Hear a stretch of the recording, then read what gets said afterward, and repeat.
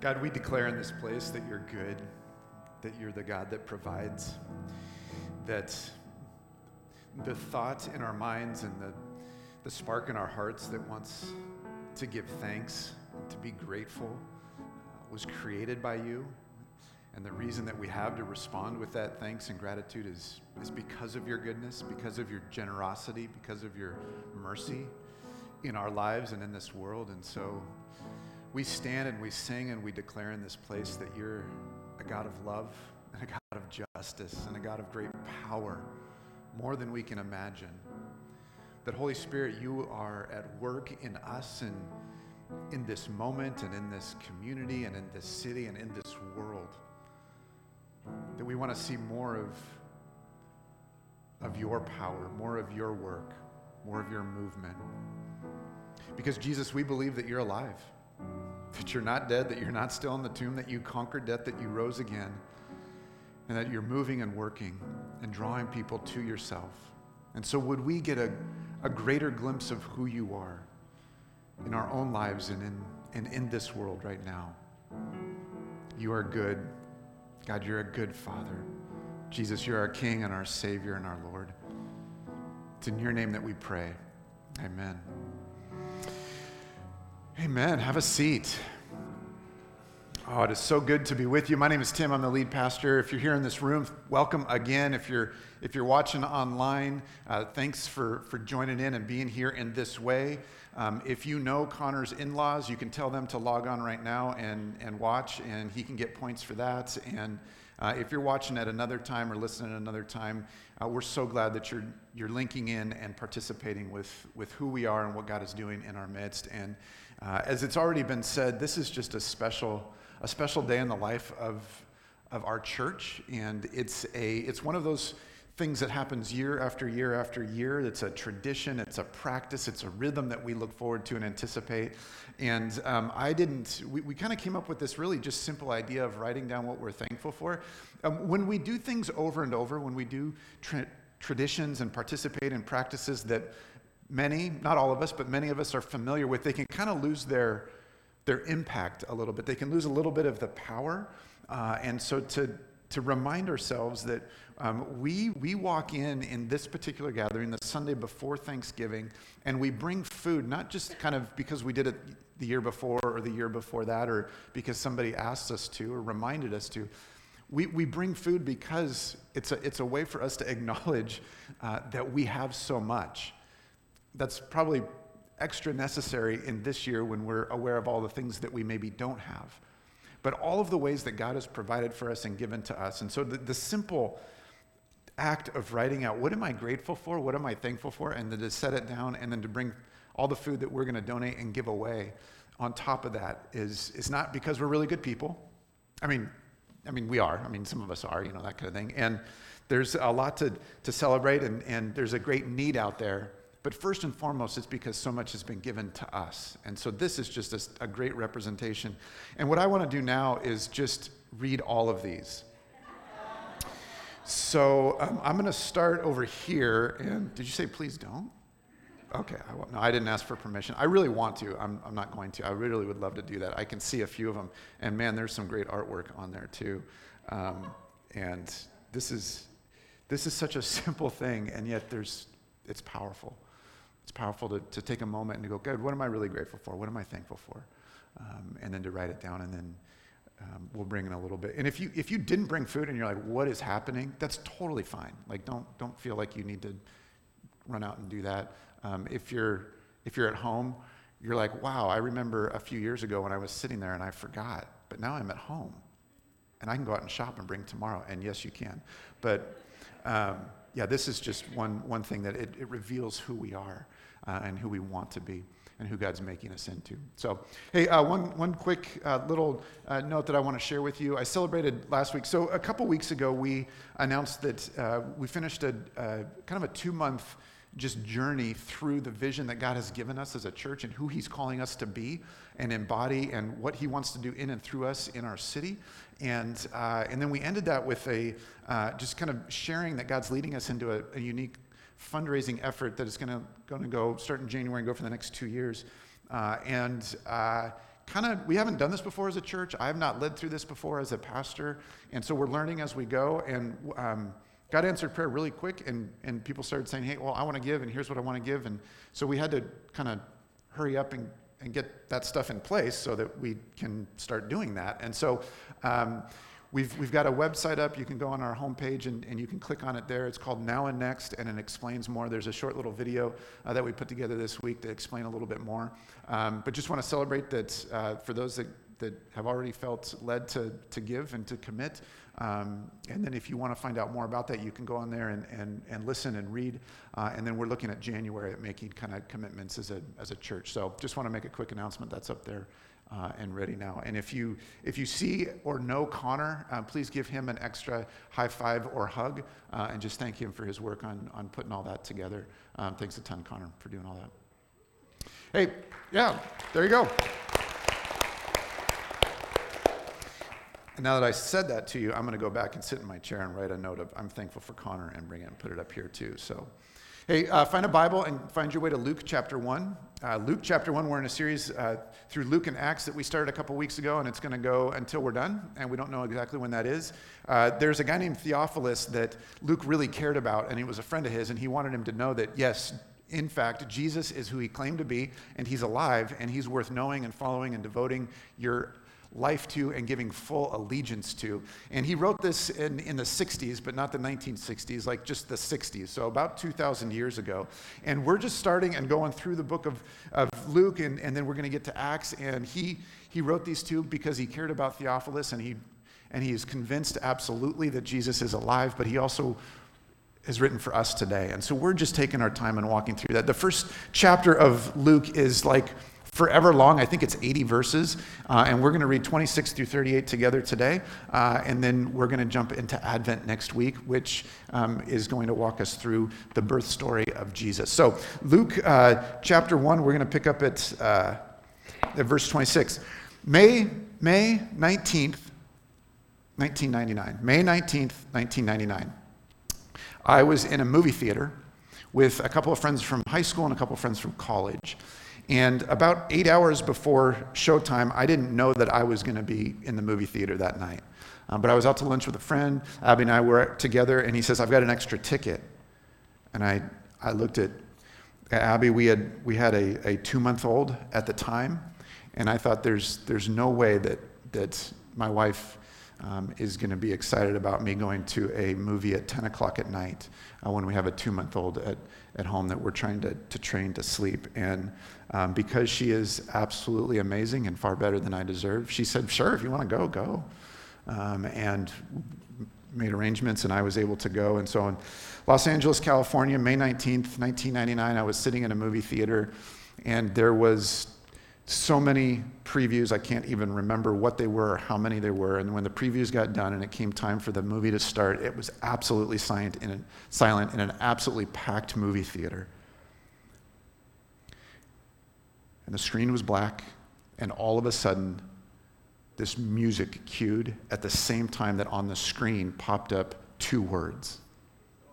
Star Wars! I knew someone would know it. So you know the sound, and you know what came up on the screen, and the place just erupted. Somebody might have even stood up, but the place just went crazy. And the Star Wars music cues, and it's episode 1, opening night of episode 1.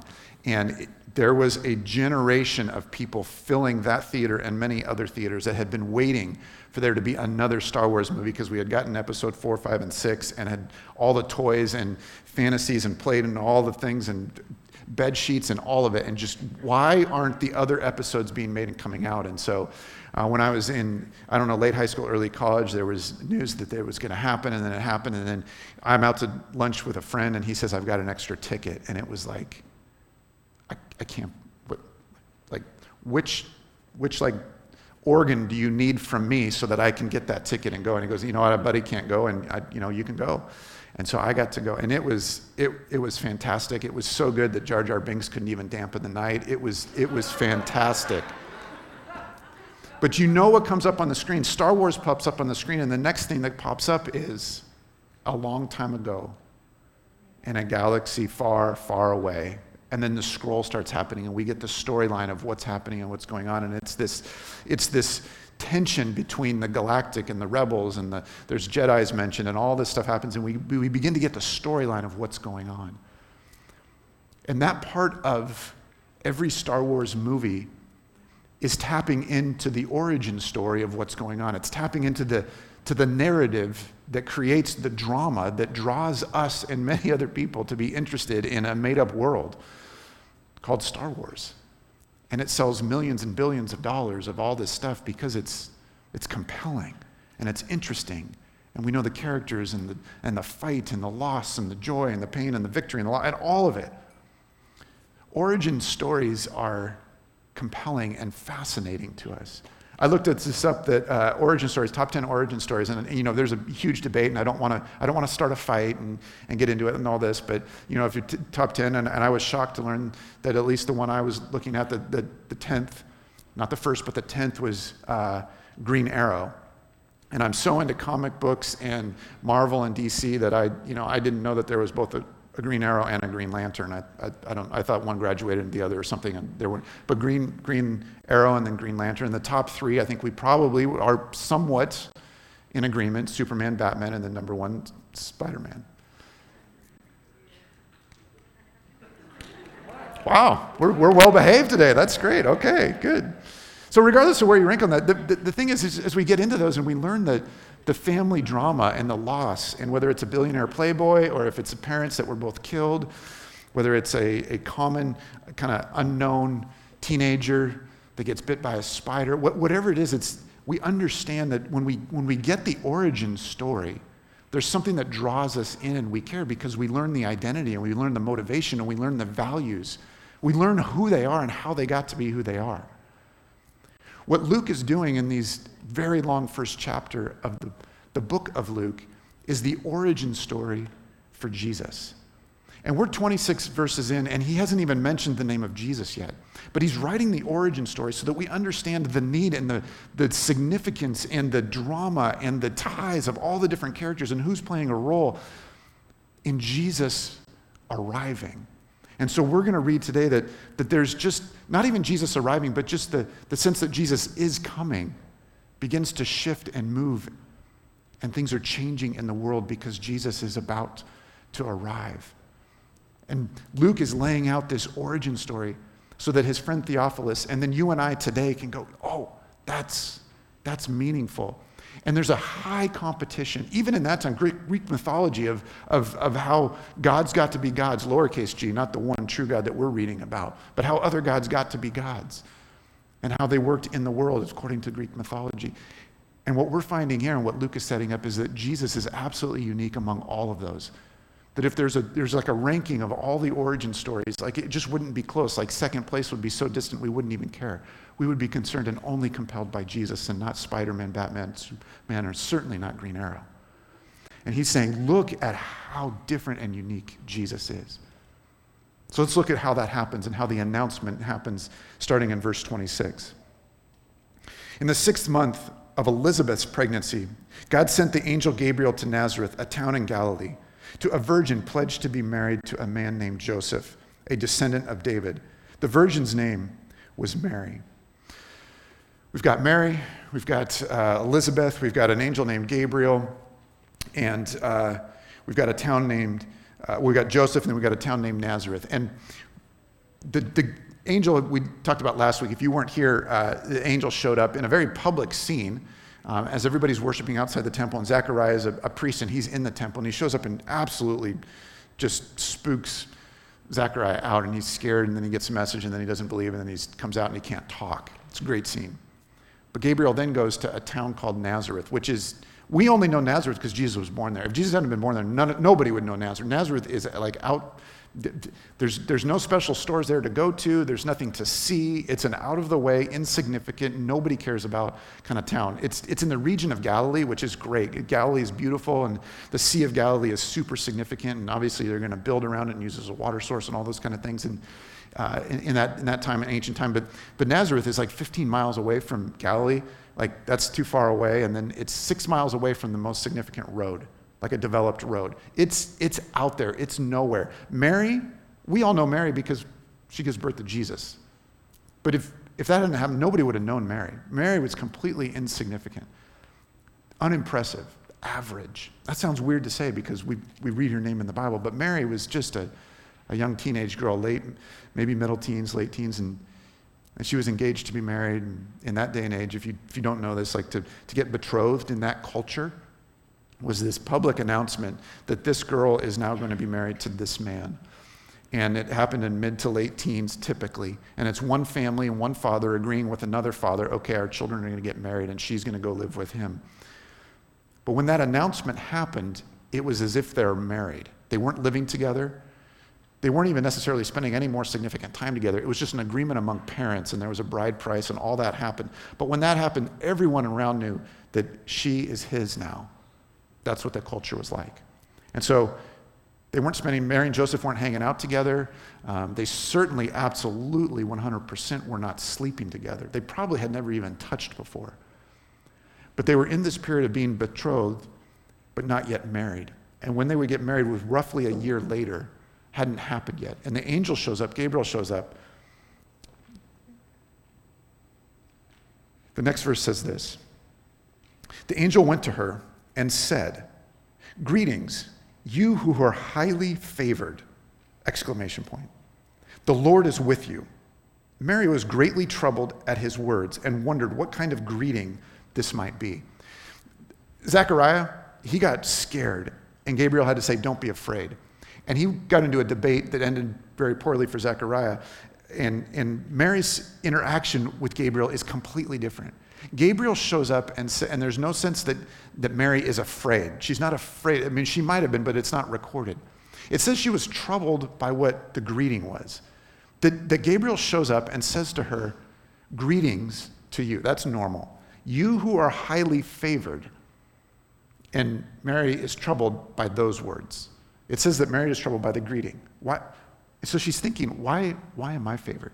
Why is an angel showing up and talking to me? Why is the angel saying that I am highly favored? And maybe you hear that and you're like, I would really like somebody to say that about me. I'd like somebody to show up and just take a look at me, or maybe follow me around for a little bit, or maybe follow me on some kind of social media, and then let me know that I am highly favored.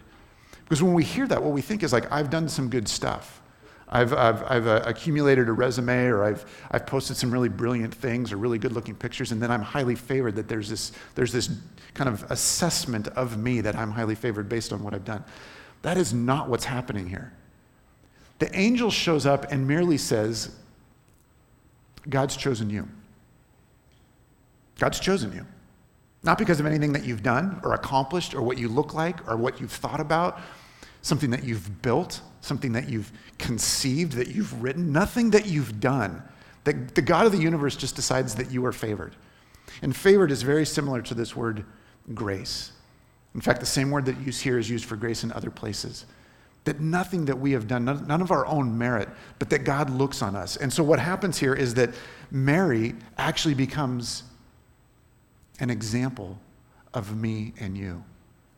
That Gabriel tells Mary, you're highly favored. You're highly favored because God decided, not because of what you've done. Mary, we don't know what kind of grades Mary got.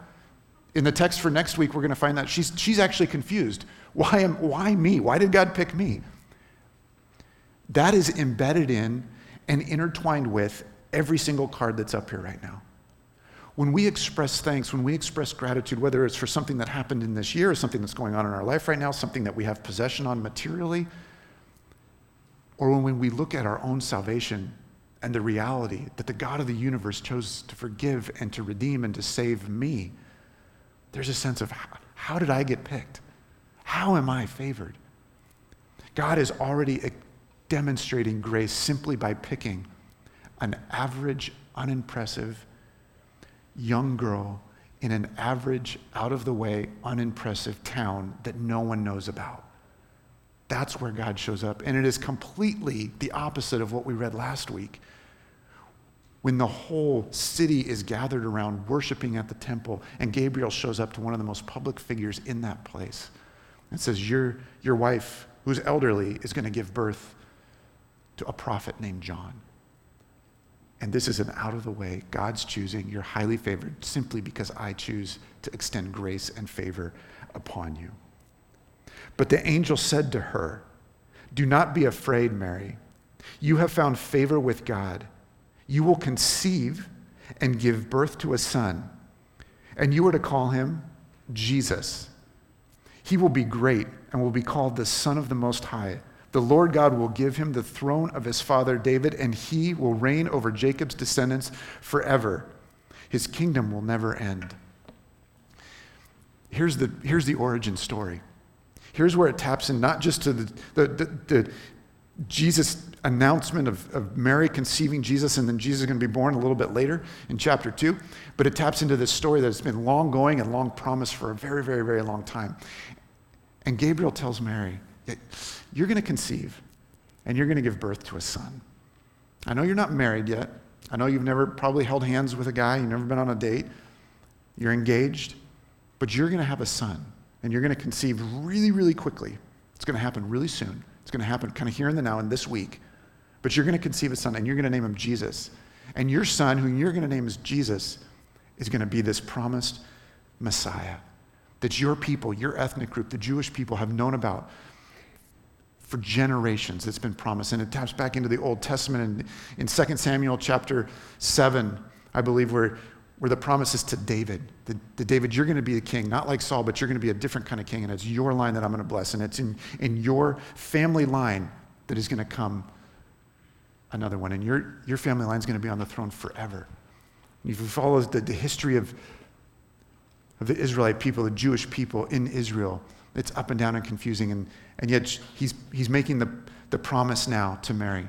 Your son is going to be this one. Verse 31 of the first chapter of Luke is the first time we hear the name of Jesus. He takes all this time and effort to say, this is Jesus. If you look at the section we read last week, it says, in the time of. This one says, in the 6th month of. The next section is to say, when it was time for Elizabeth. He's putting these things in chronological order. And the very first verses of the book of Luke, if you were here a couple weeks ago, said, hey, Theophilus, hey, friend, I've done a ton of research, and I've talked to eyewitnesses, and I'm going to put everything in, and you can go back and look at newspaper clippings, and you can go back and talk to people that are still alive, and you can go back to the actual places where these things happen and find out what really happened. And you can go back and you can talk to Mary, and you can talk to Joseph.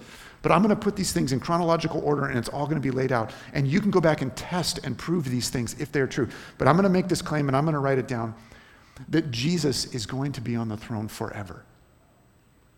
And this has already happened after his death and after his resurrection. And this would have caused so much controversy. And even Theophilus, who was a believer and follower of Jesus, was doubting. And why was he doubting? He was doubting because the people who put their faith in Jesus were being persecuted, were being ostracized, were being marginalized.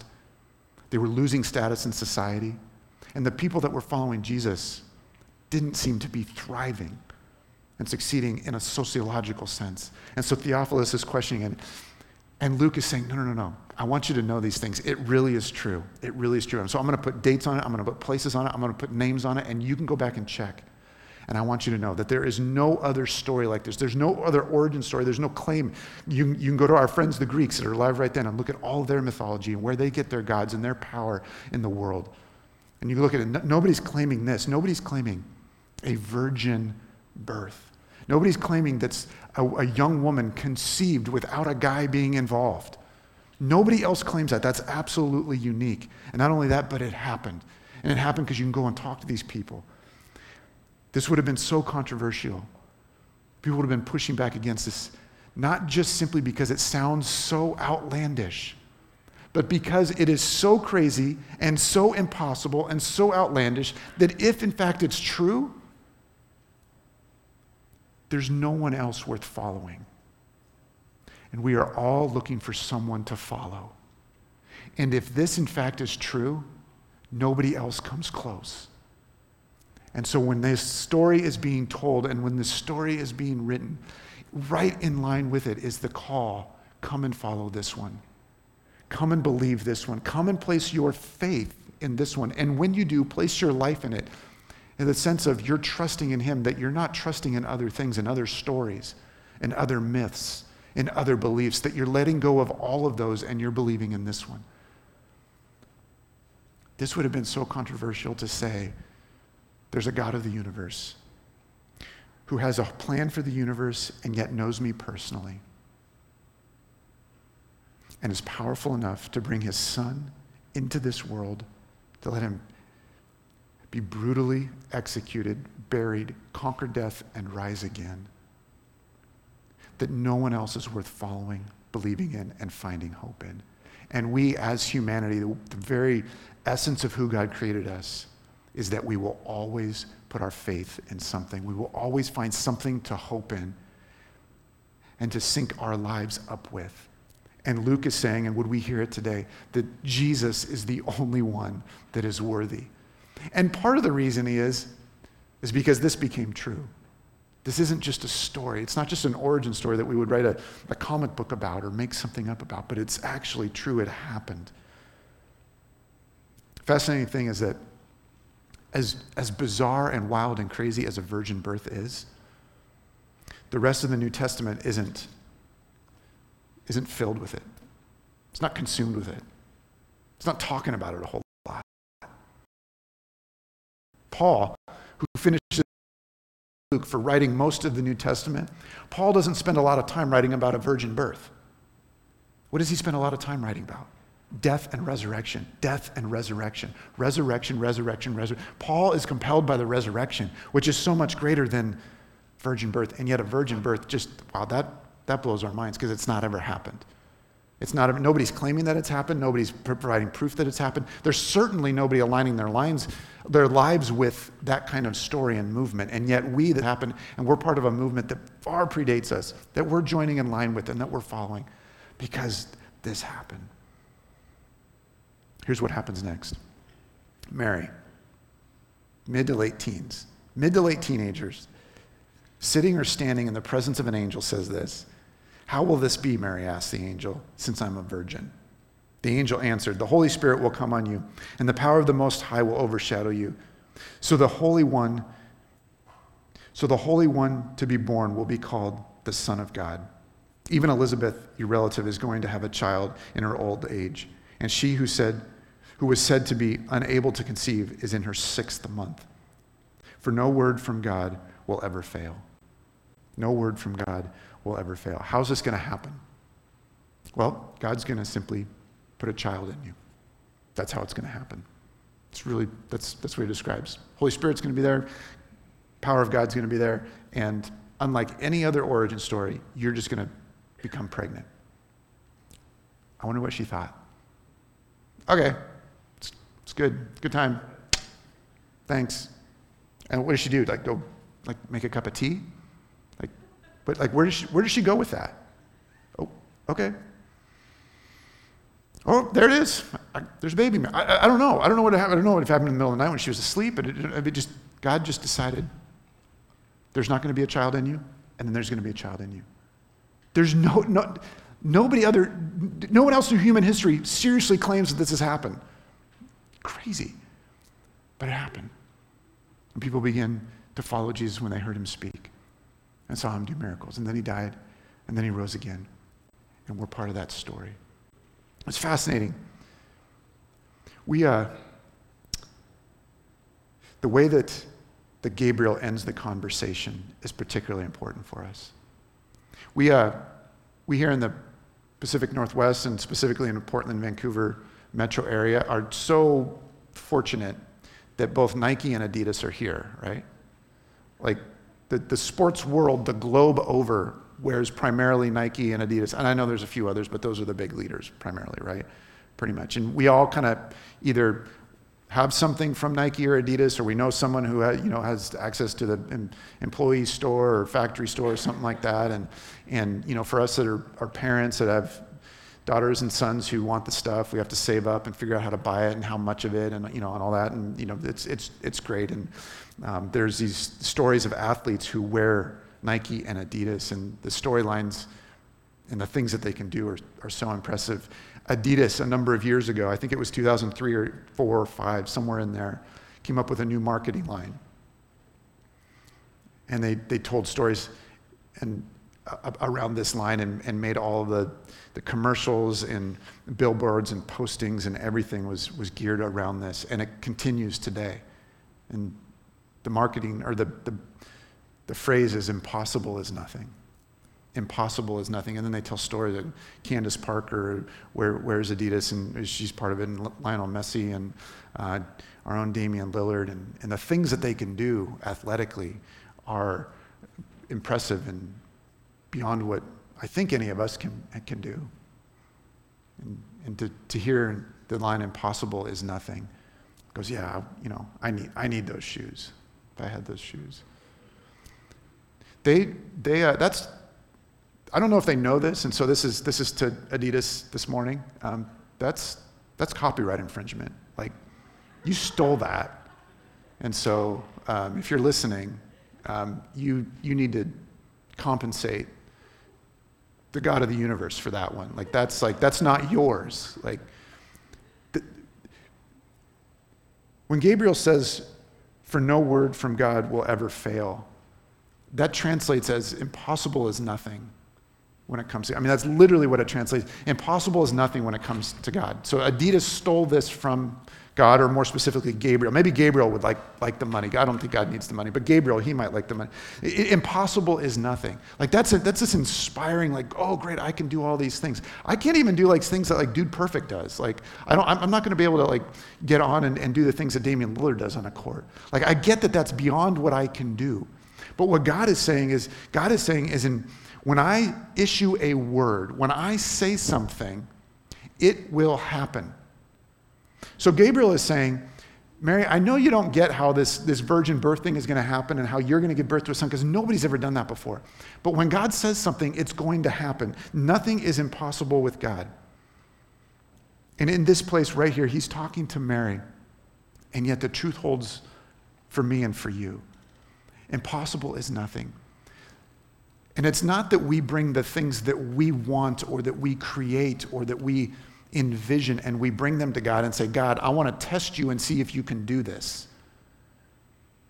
That's not what this is talking about. Now, we're invited to do that, to bring everything we are to God. But God has already issued promises, and God has already revealed his character, and God has already said what he wants in this world.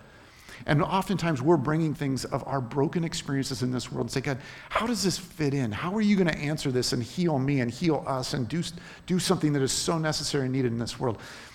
And God's word to us is that because I've said so, it will happen. It may not happen in your time. It might not happen right before your eyes, but it will happen, because when I say things, they happen. Nothing that I say will go unaccomplished. Nothing is impossible with me. When we pray things and when we say things, and we've said some as a church, and as I read this and hear these words from God, nothing is impossible, I have to think about the things that he's called us to as a church. That when we say things like, we dream of a day when every cynic knows the Savior, that sounds way beyond what we could ever engineer or strategize towards. That's what God wants. God says every knee will bow to him. That we want to see that happen in our time, in our moment, that every cynic knows the Savior, that every cynic does what this is inviting us to do, to link our stories to Jesus, because Jesus is alive and real. That we all know someone who has been cynical. Well, we've all been cynical. Every single one of us has been cynical at some point.